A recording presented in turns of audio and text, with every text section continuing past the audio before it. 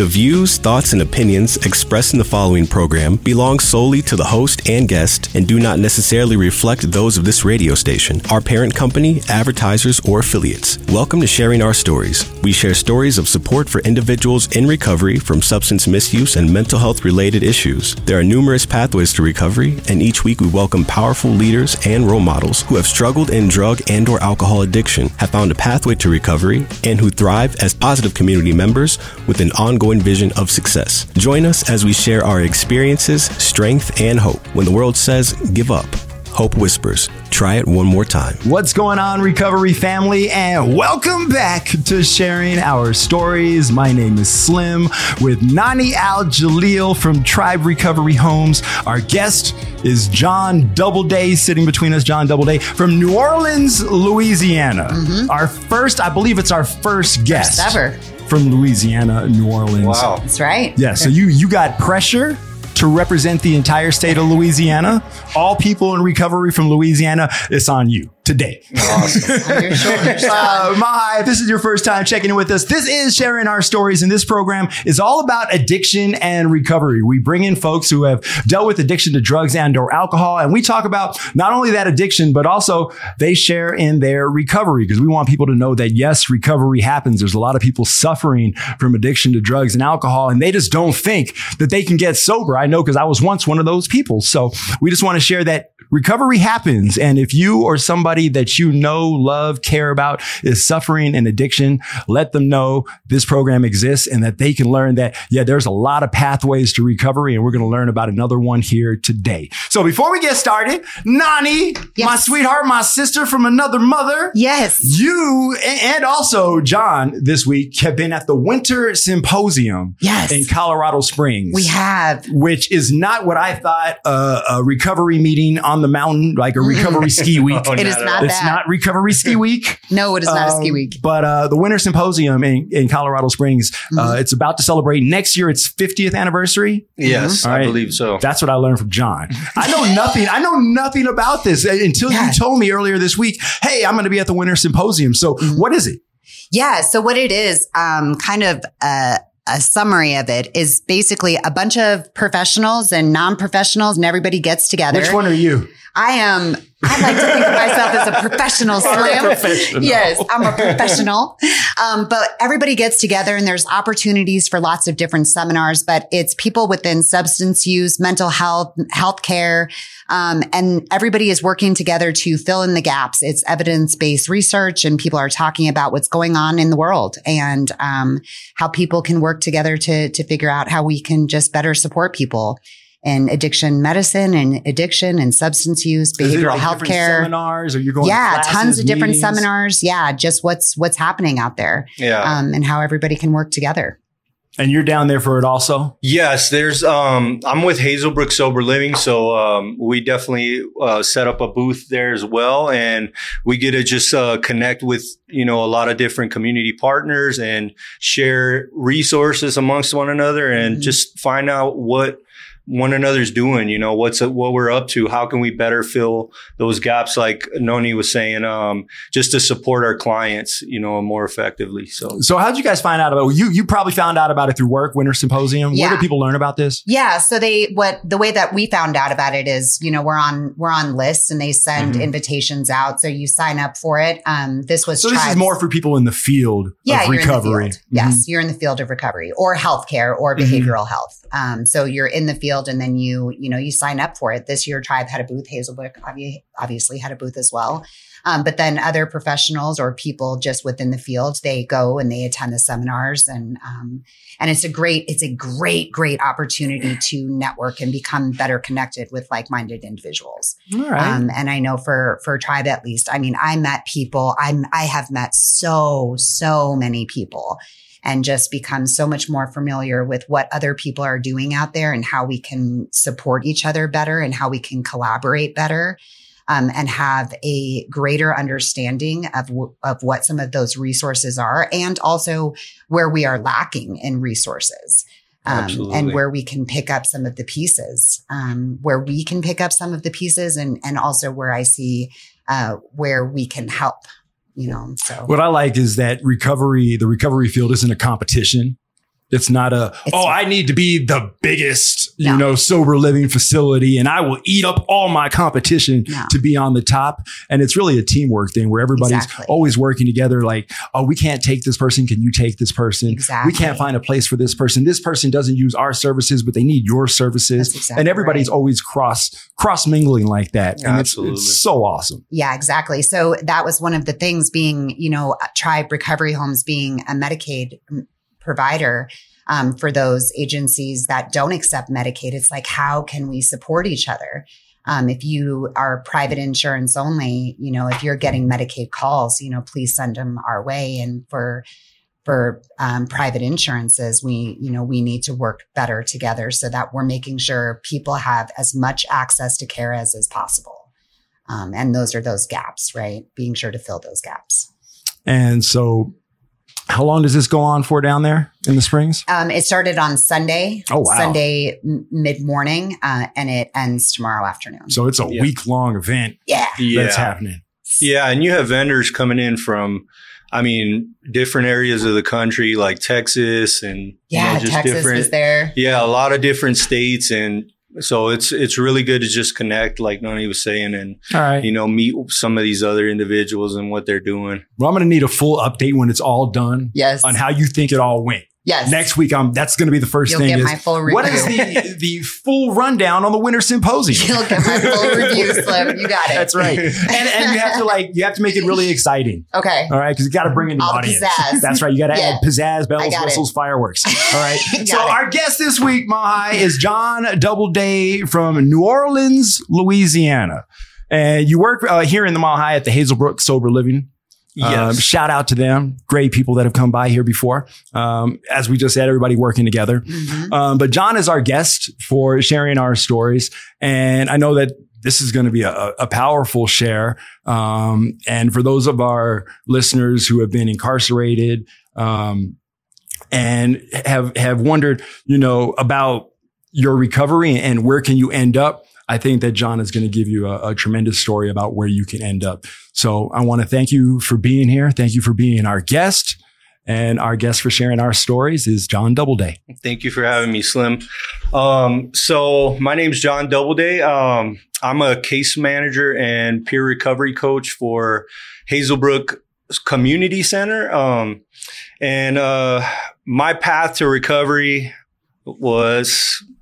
Let's just start, I guess, with my where I started in my addiction. I started at a young age, just drinking for the most part, and then I had, progressed into smoking weed and then trying cocaine and things like that. And I really started getting in trouble probably around middle school.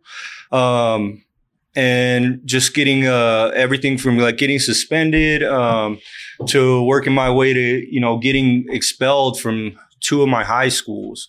That was something that I took pretty hard because I felt like I was like constantly trying to, meet new friends or like, trying to prove myself or having to fit in, that really played a role in like, the way I had ended up behaving. I grew up with a real close-knit family. My family is Catholic. So they're very, religious, and we just grew up very close and, having a relationship with God, going to church, things like that. And I love my mom. My mom was a stay-at-home mom. My dad, he literally just worked, worked his butt off to make sure, we didn't have need for anything, my addiction really took a hold, like I said, from getting kicked out of those high schools, to where I would go to I would get arrested and just do some overnighters, misdemeanors like trespassing or public drunkenness or, disorderly conduct. So I spent, a few nights there, here and there at, Orleans Parish Prison. Cause that's what they call the county jail there. It's actually part of the prison. Mm-hmm. It's definitely not a good place. So I had seen, my future really heading down some dark roads, but I didn't think it was going to be too serious. So I tried to I did join the military, to try to run from my problems, and I ended up, joining the Marine Corps and going through boot camp at Camp Pendleton, in San Diego. Of course, my addiction followed me. 9/11 had occurred right when I was reporting back in from to combat training. And I ended up providing a positive UA for marijuana. So I was super disappointed because I had been starting to get processed for discharge. And I was placed in a legal platoon, which basically you're just waiting for your paperwork to come in so that you can get your bad conduct discharge. Well, through the process of that, there was a lot of shame that I held, in because my unit was getting deployed. And I felt like that was like the first thing that I really I had graduated high school, but I didn't even attend my own graduation because I didn't even feel like I was a part of that high school. I only went to it for like a month, and, so it was me completing Marine boot camp was like very big for me. Like I felt like, I had really accomplished something and made something of myself. And to go and just kind of, screw that up with my addiction, I really took that hard. A lot of those negative core beliefs that I had about myself really like sunk in at that time. And I fell back into my addiction really hard. So I ended up, breaking into a PX drunk, on base. And I ended up in the brig. I spent. That's a gutsy move, man. Yeah. It was not. You're going to break into the PX on the base. It was not planned by any means. I mean, I literally was like blacked out. And all I remember is like running in through, a glass door and just breaking into like a display case. I had a cast on my arm from getting in a fight, the week before because, I would get in these blackout drinking spells and, I really wouldn't recall what I did, except bits and pieces. And, I did end up in the brig behind that. I was very fortunate not to get, a lot more time than I actually did. So I ended up serving less than a year.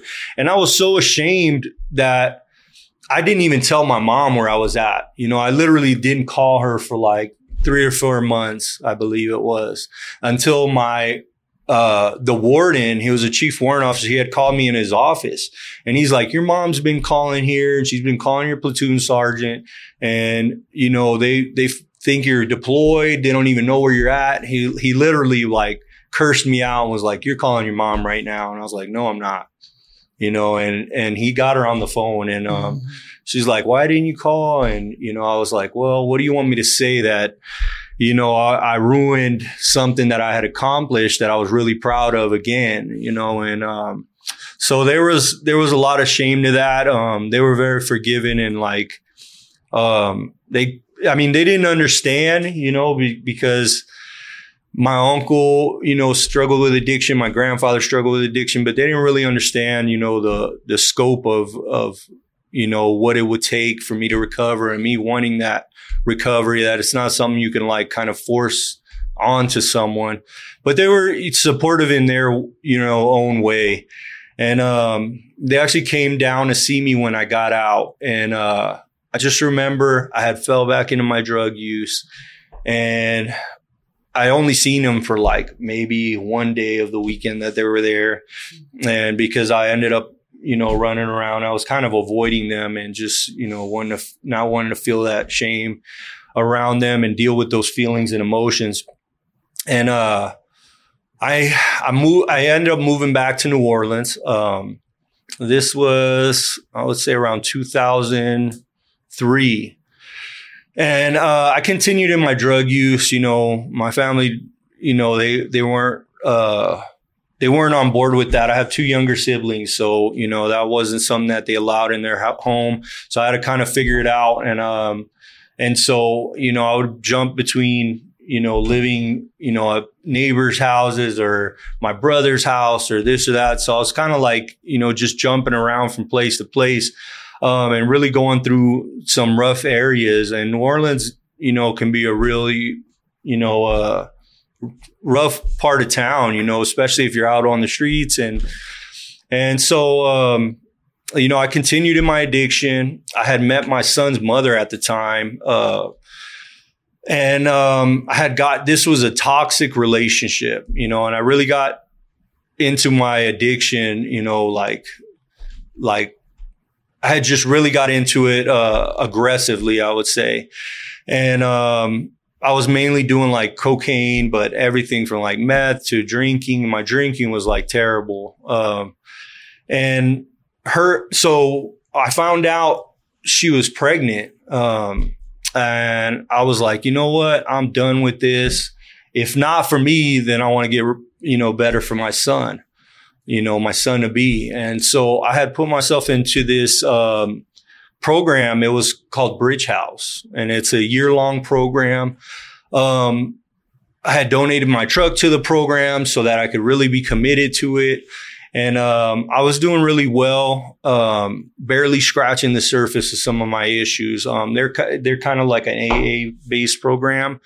So I had to do a lot of like checking inventory and things like that. And about 3 months into that program, Hurricane Katrina, had struck New Orleans. So that can't help. Yeah, that did not help. It just devastated the city. All of us had gotten displaced. Like my family had went to Texas at the time. Some of my family went to, other areas. I ended up choosing to go with my pregnant girlfriend at the time to Little Rock, Arkansas with her family. And we were living out of a hotel, off of like FEMA and things like that it was over a few weeks, because they wouldn't even allow anyone to go back to the city, just because there wasn't any resources. And so we ended up deciding, to come to Colorado. She had a cousin that had lived here for a better part of a year. And it was a cousin that we had lived with before, in New Orleans. So we decided to move out here. I was actually doing really well. I had started working for, this concrete company. I became an assistant plant manager, and, I was just working a lot of hours and doing really well. However, I felt very isolated from like family and support.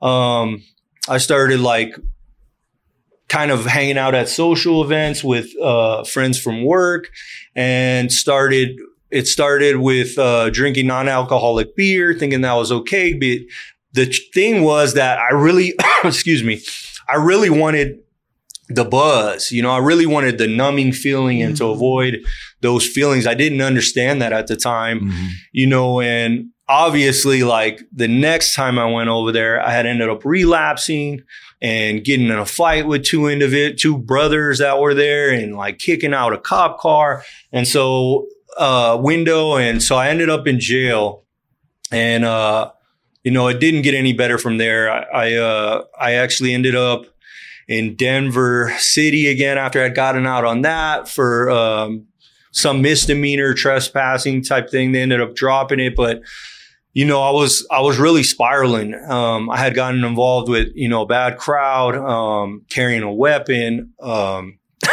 getting really, invested in my drug use. And, my son had been born, throughout that time. So within 6 months time, I had ended up, going into a store, a 7-Eleven, which is actually here in this Aurora community, and actually shooting and killing this clerk, Miss Judy Gallegos Burton. And I say her name because it's super important for me to, to say her name, because she was an innocent, person, and she had a life and a family that cared and loved for her. And, it wasn't my intention to go in there and do that. but I had chosen to carry a weapon. I had chosen to drink. I had chosen to associate myself with these individuals. And, regardless of the fact, that's what happened.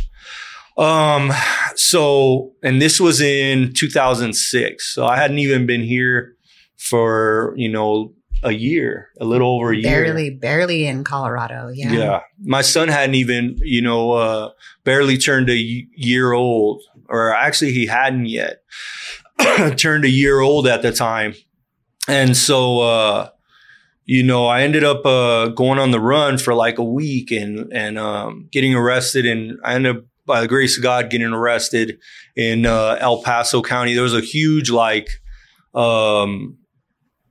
winter storm that had happened that year. And I remember I-25 was closed. So I couldn't because, obviously I wanted to just run and just avoid the situation till I could just figure things out, but by the grace of God, I was arrested. And I went through, a trial process, which was, a little over 2 year process. I ended up getting sentenced to life without the possibility of parole. I was found guilty of first degree felony murder and second degree murder. And I took that very hard. I felt like I was ready, or, I wanted to take that accountability, but I took it really hard because I felt like, that wasn't something that I had intended. And, to have been sentenced that, I really, it was very difficult for me. And, I remember when I originally went to the county, I was kind of trying to be optimistic and leaning on my faith. And I remember the first incident I had gotten into, I was leaning on my faith thinking okay, things are going to work out, for the good of God. And I had ended up getting into it with some guy, and I ended up getting moved. And, I was in another situation where, someone was cutting me in a line, and it was these were I was 23 at the time. So I was 150, wet. I was a little skinny kid, thought he knew the world, and scared. And I remember this guy cut in front of me, and I was like, "Hey man, the line's back here, bro." And for the hot water, and he was blew me off. And I remember thinking I'm not going to do a life sentence, afraid. And I'm not going to be pushed around or be a victim anymore. And that was what I had told myself. I remember that very clearly. And, I remember this guy filling up his cup. And as soon as he filled up his cup with coffee, I went and slapped it all on him, and we ended up getting in a fight. And, that was it. I never turned back from that moment. It was I remember thinking, I'm not going to be a victim in here. I'm not going to bow down to no one and all these different things, because I felt like I had the greater part of my life. I was always afraid and just felt I would let things go. And then when I drank, it would, obviously it would blow up, and, so I was heavily involved with, gangs when I was in prison. And, that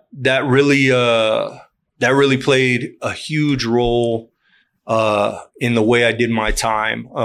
I ended up, just hurting people while I was in prison and just doing a lot of violent acts. I felt like either you do that or, it ends up being done to you, and so my prison journey was a lot harder. I made it a lot harder, than it needed to be.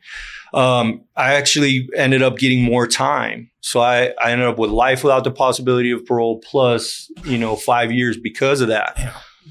And, so I felt like there was no hope. There was no way. My lawyer would tell me your appeal is going to go through. And I just didn't, I didn't really see that as, I felt like it was a dream, and I just didn't feel like I even deserved that, at the time too. So that made it really feel like it wouldn't be a reality. And so the more I got involved, the harder it was for me to get away from that lifestyle. I ended up in CSP, in various times, which is like administrative segregation. I spent years in solitary, and literally on the first facility I went to, I had ended up in a situation where 2 individuals had gotten flight for life, and I ended up in segregation. So I remember thinking after that incident, like I would sit in that cell and think, like, is this what I'm created for? Like, is this my purpose? Is this all I'm good for? Like, I was like, if that's the case, then I don't even want to live, and I remember asking God to like remove that from me, to like bind my hands. Like I knew, I had remember thinking like, if you are who you say you are, then you can do all things. And I don't want to be hurting people and doing these things. So you're going to have to do this for me, because I feel like I have to do this. And, so I remember saying that and just really struggling, throughout the better part of 10 years. I literally went to Lyman, Buny, CSP, Centennial. I was like making my rounds. I went to Fremont. Like I went to all these different facilities in a matter of, a short period of like 15 years. I had cycled through the entire DOC because I was like a management issue. And, I just felt like I was just trying to survive, at the time. By the grace of God, after my second stint in segregation, and I had gotten that, sentenced, to the extra 5 years, I had made my way to Buena Vista.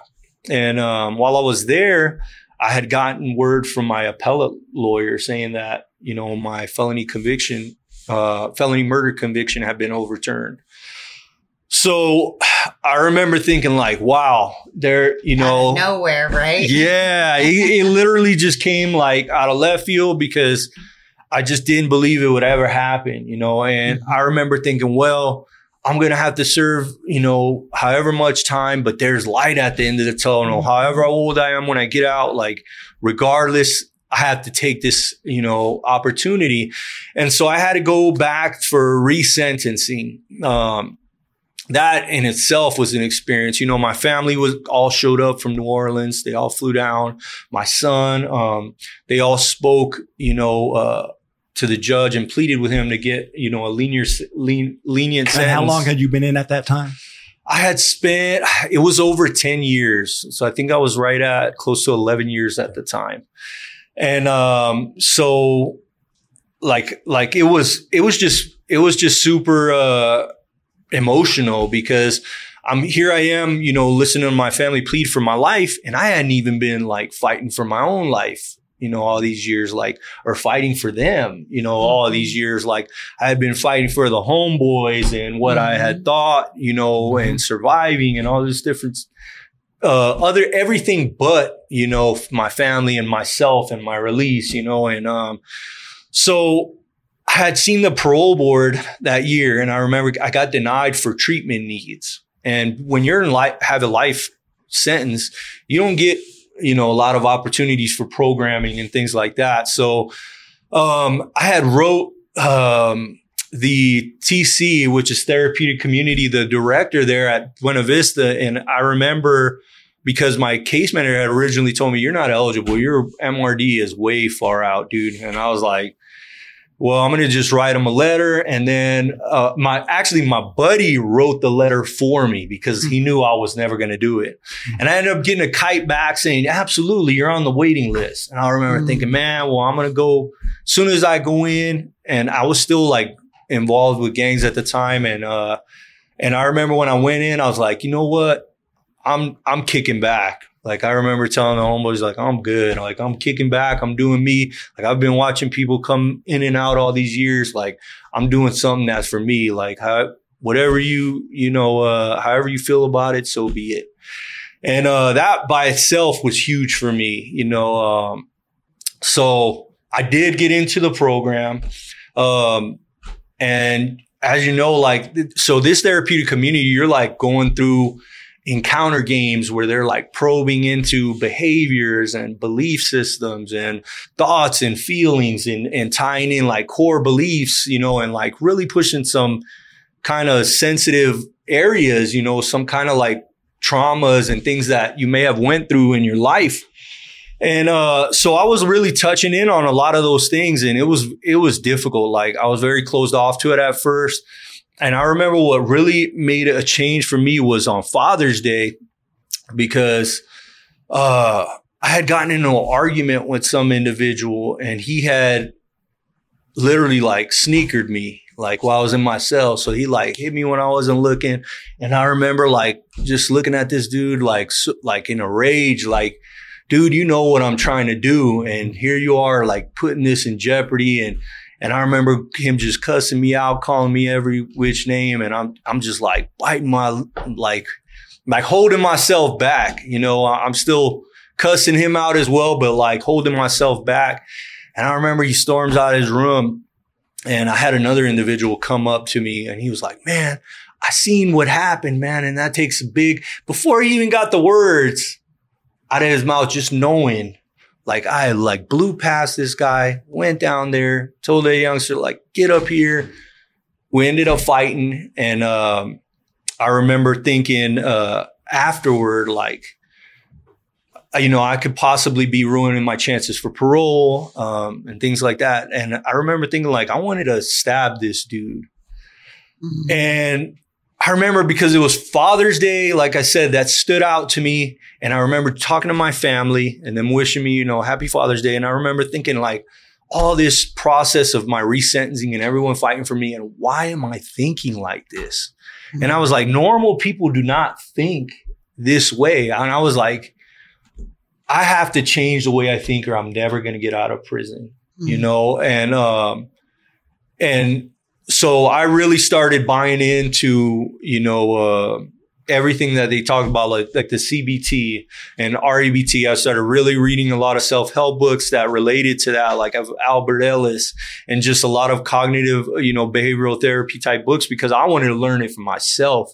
I wanted to see if what they're preaching to us is, you know, really had some factual basis, and whether it was something I could really apply to my life and it would work. You finally found your buy-in. Like, normal people don't think, man, I'm going to go stab this dude. That is crazy, yeah, right? Like, with everything I have going for me now, like, to think that is ridiculous. You were blessed with something that should have never happened, you know, in the mind frame that you were going to get out. Like, mm-hmm. you never thought that would happen. And now that it's happening, you're still going to jeopardize everything. Mm-hmm. Absolutely. Mm-hmm. Yeah. And that was such a big turnaround for me, because, you know, I started really investing in all these groups that they were facilitating. I got involved to where I was like facilitating groups, mm-hmm. and eventually even mentoring. Mm-hmm. And I did get paroled. Yes. So at the end of the year, I got paroled. I was actually on the waiting list. I was one of the last individuals to get paroled to Pier 1. Mm-hmm. And so I was super excited about that. I had progressed to they sent me to my first minimum restrictive yard, which is like no longer concrete walls. You have a window, you know, your walls are made out of sheetrock. You're like, you can go to yard, you know, at lots of different times. There's just so much more freedoms. And to me, that was like, I felt like everything was like coming together. Like for me, I started really buying into the possibility of getting out. The week that I was scheduled to go to Pier 1 and get paroled, my case manager had called me into his office, because I was at Arrowhead at the time. And he was like, man, you might want to sit down. And I remember, because I was thinking, like, man, something happened to one of my family members. And he began telling me, he's like, TimeCom made a mistake. They credited you too much time. You're not eligible for parole for another 5.5 years. Do you want to talk to somebody? And I remember I must have been saying the same thing, because he was like, you're in shock right now. And I remember feeling like a kind of like an outer body type thing because it didn't feel real. Like I felt like it was almost like I was drowning and like everything was just muffled. And that was a deep blow. I immediately went to go speak to one of the therapists there. And as I was speaking to her, I had COs come into the office and cuff me up, being that now my eligibility had pushed back so far that I was no longer eligible to be in the yard. So I was put in the hole. I didn't even make my rack for them 3 days that I was actually in that hole because I remember sleeping on that plastic mat because I felt so broken and defeated. I never felt so alone, I would say, in my life than at that very time. I mean, I feel like that time was even harder than my original sentence because that was at least something I was expecting to get, and it accepted. Yes. And so this one was like, and then I was so fresh from like getting away from the gangs that I remember thinking like, I'm going back to a medium, like a mediums, it closes like these yards right away. They have lists, the laundry list. They know who's coming in. Your homeboys are right there waiting for you. And I'm just like, man, I'm going to have to deal with, this and that. And I was like, you know what? I was like, man, I felt a lot of fear coming back on. But most of all, I just felt like defeated, like I was never going to get out, again. They sent me to Fremont and to a mentoring, another TC program and to be a mentor there. Mm. And I really wasn't feeling it when I first got there. I actually seen a lot of my former therapist there at the symposium today, which is really great, because it comes around full circle and you just get to see these individuals that had such a huge impact on your life. Yeah. And, so I got to go there and I really wasn't feeling it. However, I was in a pod with like these individuals that were really like invested in recovery. And they were like some strong individuals that are now working for like the Denver Dream Center, Servicios de la Raza, and all these other community partnerships where now like we're, partners out there. Like I reach out to them for resources now, but I didn't know that at the time. I just figured I just got to go here to do my time. And so, I actually ended up relapsing while I was there because as soon as I hit that yard, the homeboys came and actually, gave me some dope. And I remember it burning a hole in my pocket because I had for like a month because I had like changed enough to where I felt like, I didn't want to poison anyone else. However, I wasn't, it was like, but I wasn't quite there where I didn't want to poison myself because I was hurting so bad, and, I ended up relapsing there and like, just struggling. And I remember one of my friends, like, I was like, you know what? I'm hurting right now. And how is this going to help me get to what I really want, which is my freedom?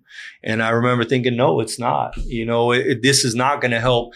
So I had to, come clean to some of my peers and tell them like, if you see me out on the yard, then I'm on some BS. So hold me accountable.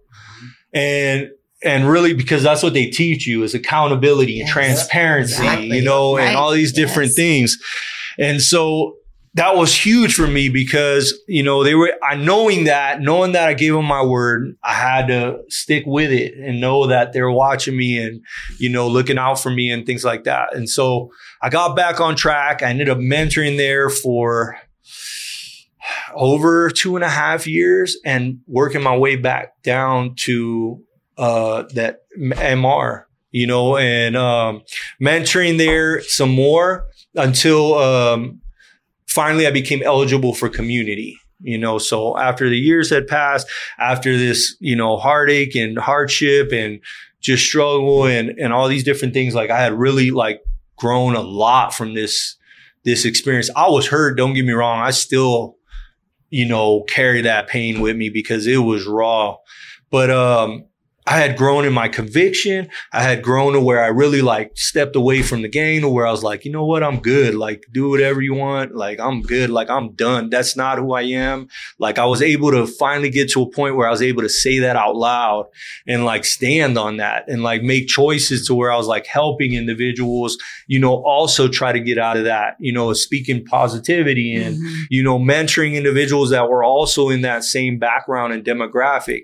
And so it was awesome. And it was like building up my self-efficacy and my, you know, self-esteem and, you know, just removing some of that shame and guilt, you know, from my past and building up my self-worth. So it was a process. When I became eligible for community, another blessing that came out of that was my victim's family hadn't contacted me at all, you know, up until that point. And I guess they were notified when I did become eligible again. And so my victim's daughter had reached out to me, you know, and she's like, basically like, I want to know what, before I speak to them, you know, whether I think or not you should get released, I want to know what you've been doing, you know. And I spoke to her and I was like, basically, you know, I had prayed on it before, you know, writing her this letter. And I basically was like, you know, there's nothing I could say or do to ever justify or to bring back or to fix, you know, or rectify what I've done or what I've taken from you. I was like, you know, my mom has been such a support for me throughout this process. She's been there for my ups, downs, because she came visited me in CSP and, you know, in the box and seen them bring me in chains, you know, and through glass visits and like just really going through the struggles. And I'm like, my mom was there for all of that. You know, and I stole that from you. And I was like, you know, I apologized to her. And I basically told her, this is what I'm doing now. This is what I learned about myself. This is what I want to do with my life. And she ended up advocating for my release. You know, she wrote me a letter and was That's like, so awesome. You know, advocated for my release. And it was such a blessing to get, you know, a little bit of closure and just some, you know, level of forgiveness, you know, and just to be able to receive that was such a blessing for me. And it's huge now to be able to, you know, stand on who I am today because of that act of grace, you know, and forgiveness. And so I did end up going through community corrections. And while I was in community corrections, I had a friend of mine, Kenneth Freeman. He's actually one of our operation managers for Hazelbrook Sober Living. And he was like, you know what? This position came up, case management, outreach case management. I think you'd be great at it. You've been mentoring guys while you're in prison. I feel like you might as well get paid for what you've been doing for free all these years. And I was like, okay, I'll definitely, he was like, I'll put your name in the hat. And, I interviewed with Jess and Gino and, you know, they asked me, you know, about my past and where I am now. And they were like, you know, you have the job. And I was like, wow, this is great. I get to, you know, really give back and get involved in the community. So I was like going from the halfway house to, you know, our community center and like working with individuals. And then they put me through a peer coaching academy, you know, and I was able to, you know, start doing that. And, so it was just, you know, blessing after blessing. I became a supervisor, a housing supervisor at one point for transitional safety zone housing, which is, basically harm reduction transitional housing for individuals that are coming in off of active addiction to be able to get into sober living, you know, provide that access to be able to provide that negative UA and get into, you know, sober living. And so I did that for a while as well, you know, and I've recently gotten back into outreach case management just because I started going to school full time and it was a lot better, more of a flexible fit. So I'm in my third semester of college now. Congratulations. That's really awesome. Yeah, thank you. How old are you, if I can ask? What's that? Do you mind ask how old you are? I just turned 40 last year. In your third year of college. Yes. That's right. That's awesome. Yeah. Because it's never too late to go back. No, that's not at all. Let's spread that. Yeah. And I actually spent my 40th in Hawaii. So it was awesome. Yeah. While on parole. So it was just like, so many blessings that have come, you know, in these past few years.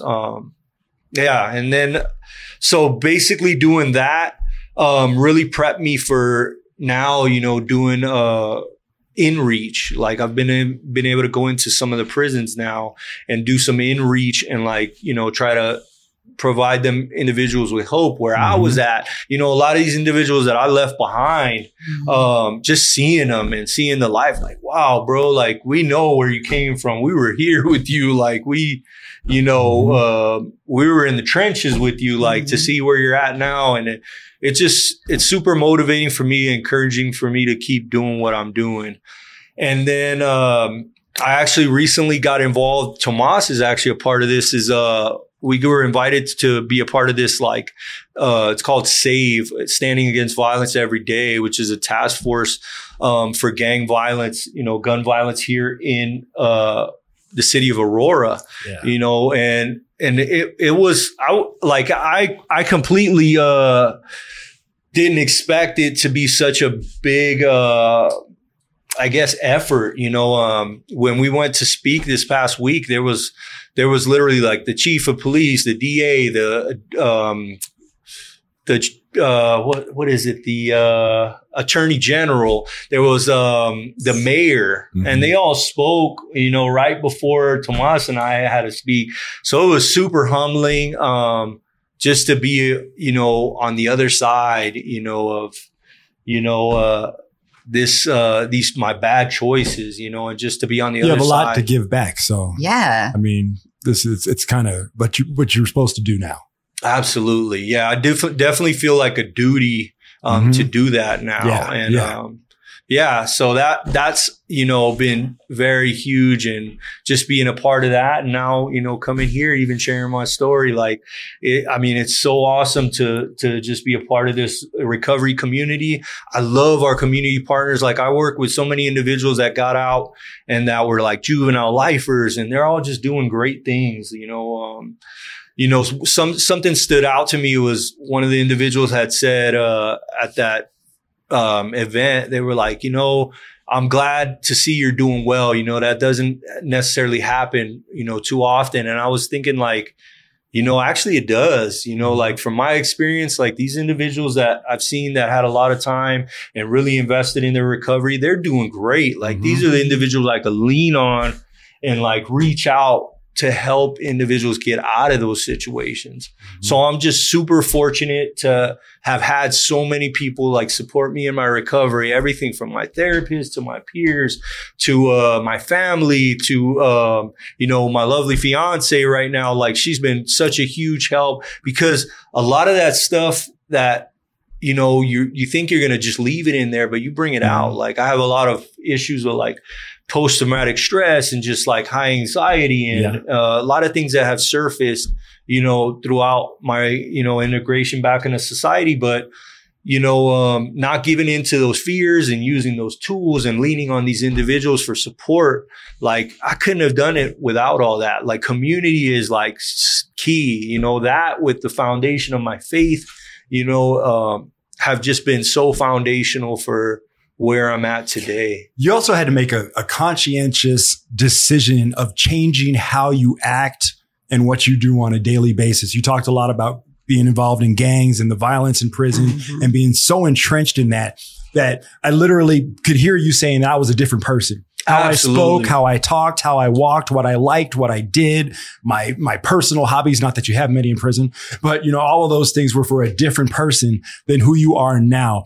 How did you get to that point of where you are now? You know, you had to conscientiously make these decisions on, I'm going to speak differently. I'm going to act differently. Absolutely. So what was that like? You touched on that. Yeah. So when I went through the TC in Buny, we have actually single cells there, and they're like old cells, like bars. And like, it was like, we're in Upper North, and it's like one of them old facilities, one of the older facilities, you know, in Colorado. And but I had that single cell. And I remember when I wanted to change the, you know, like my thinking and my behavior, I remember really digging into, you know, my Bible and the Word of God, and actually putting into practice, you know, a lot of that discipline, like changing the way I speak, like really, I found out a lot of the things that I said was negative, you know, and derogatory or like aggressive. And I had to like take a step back, and sometimes I wouldn't talk, you know, like I just wouldn't, you know, talk for a while. Listen I wouldn't before watch you TV. speak.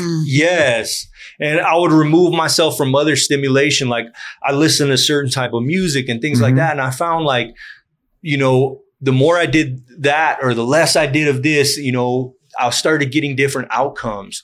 And so I really started, you know, stressing the importance of what I'm putting in and what I'm putting out.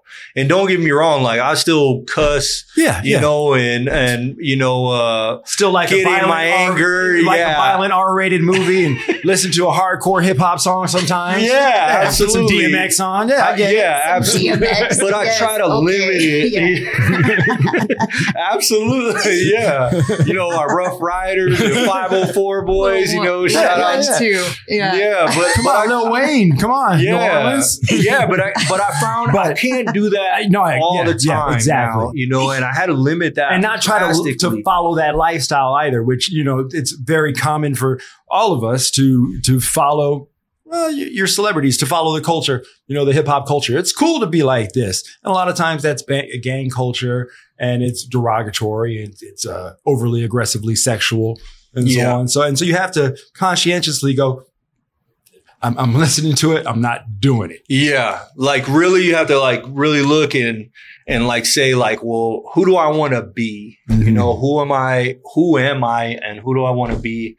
And how is this helping me be that person? You know, and it was like, there was a lot of, you know, growing pains in that. Like for a long time, you've heard where I had like 1 foot in, 1 foot out. And I was like kind of like on a razor's edge. Like my mom would just always say, it always sticks with me because she'll say, take that leap of faith. And I'm like, easy for you to say, like, I'm living here. Like you go home, like I have to face these individuals. Like these doors close and it's me and someone else, you know, and I've seen and been a part of like some horror stories, you know, like things that like, you know, there's no secret that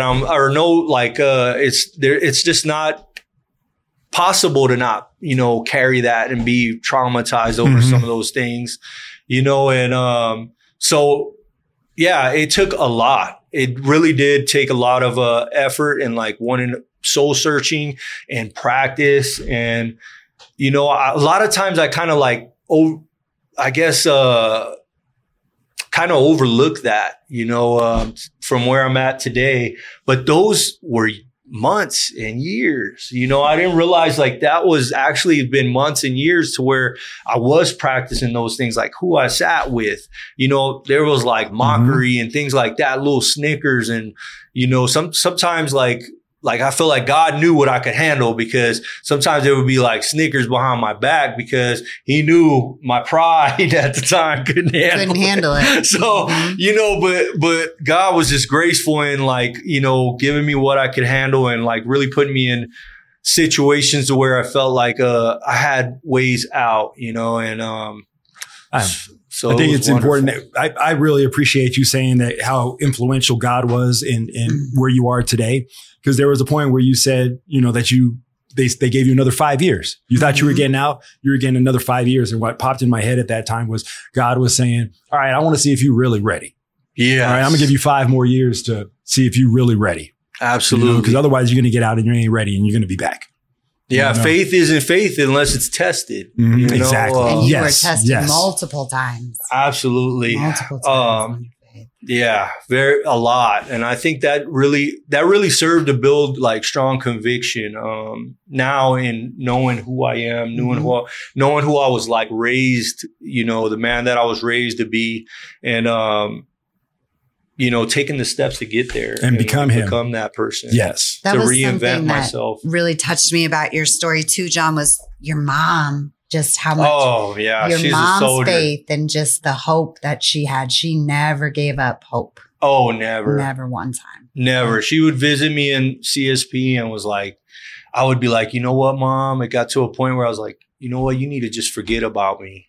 And she's like, what?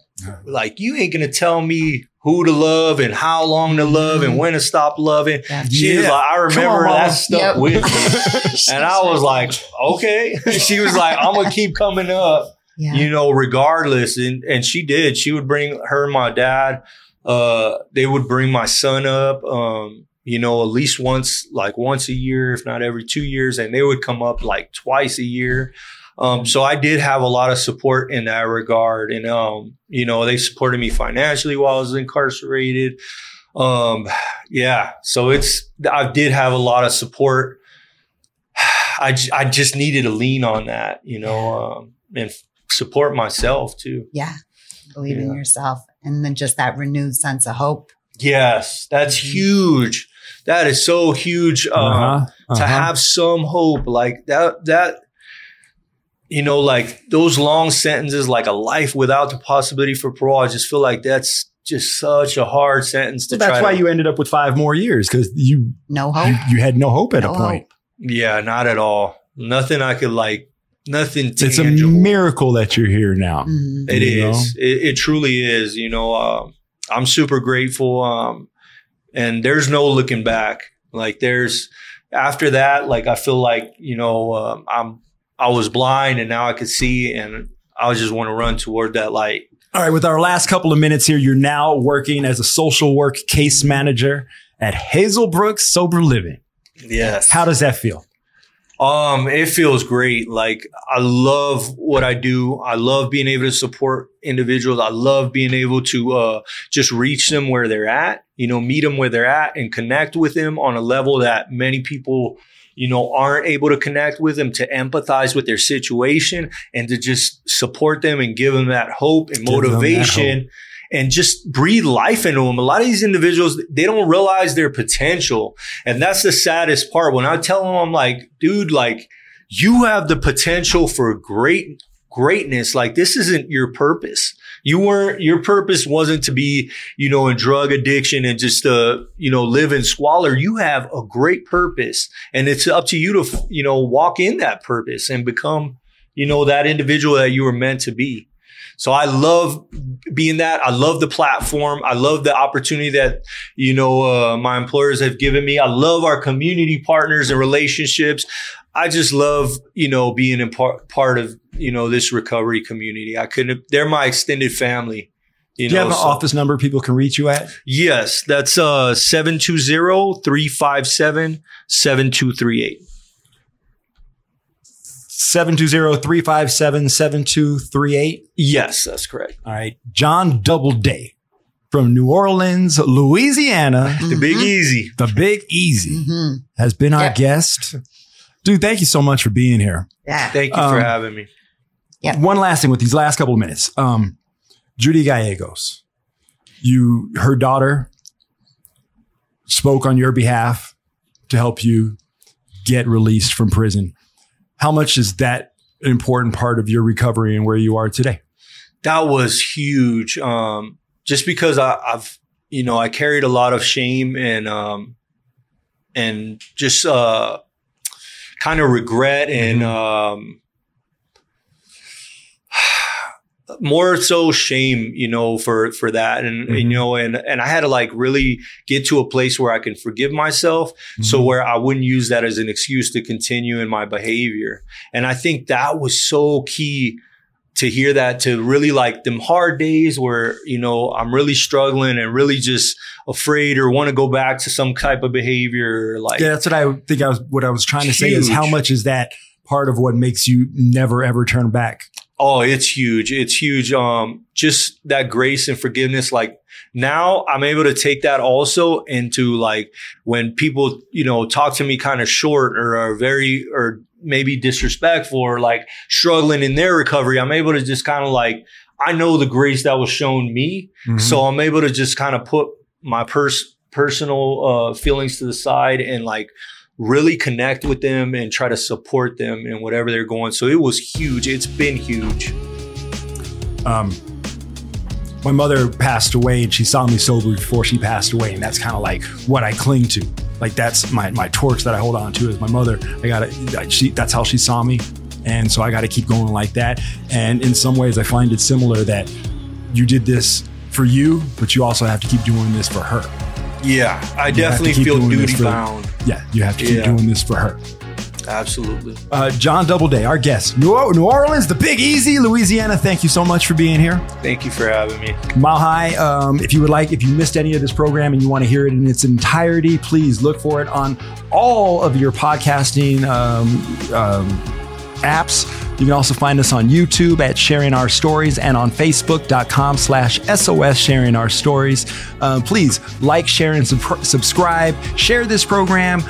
If you know somebody that needs to listen to it, email it to it, pass it to them, text it to them. And please, thank you for being a part of Sharing Our Stories. And we hope that you join us again next week right here.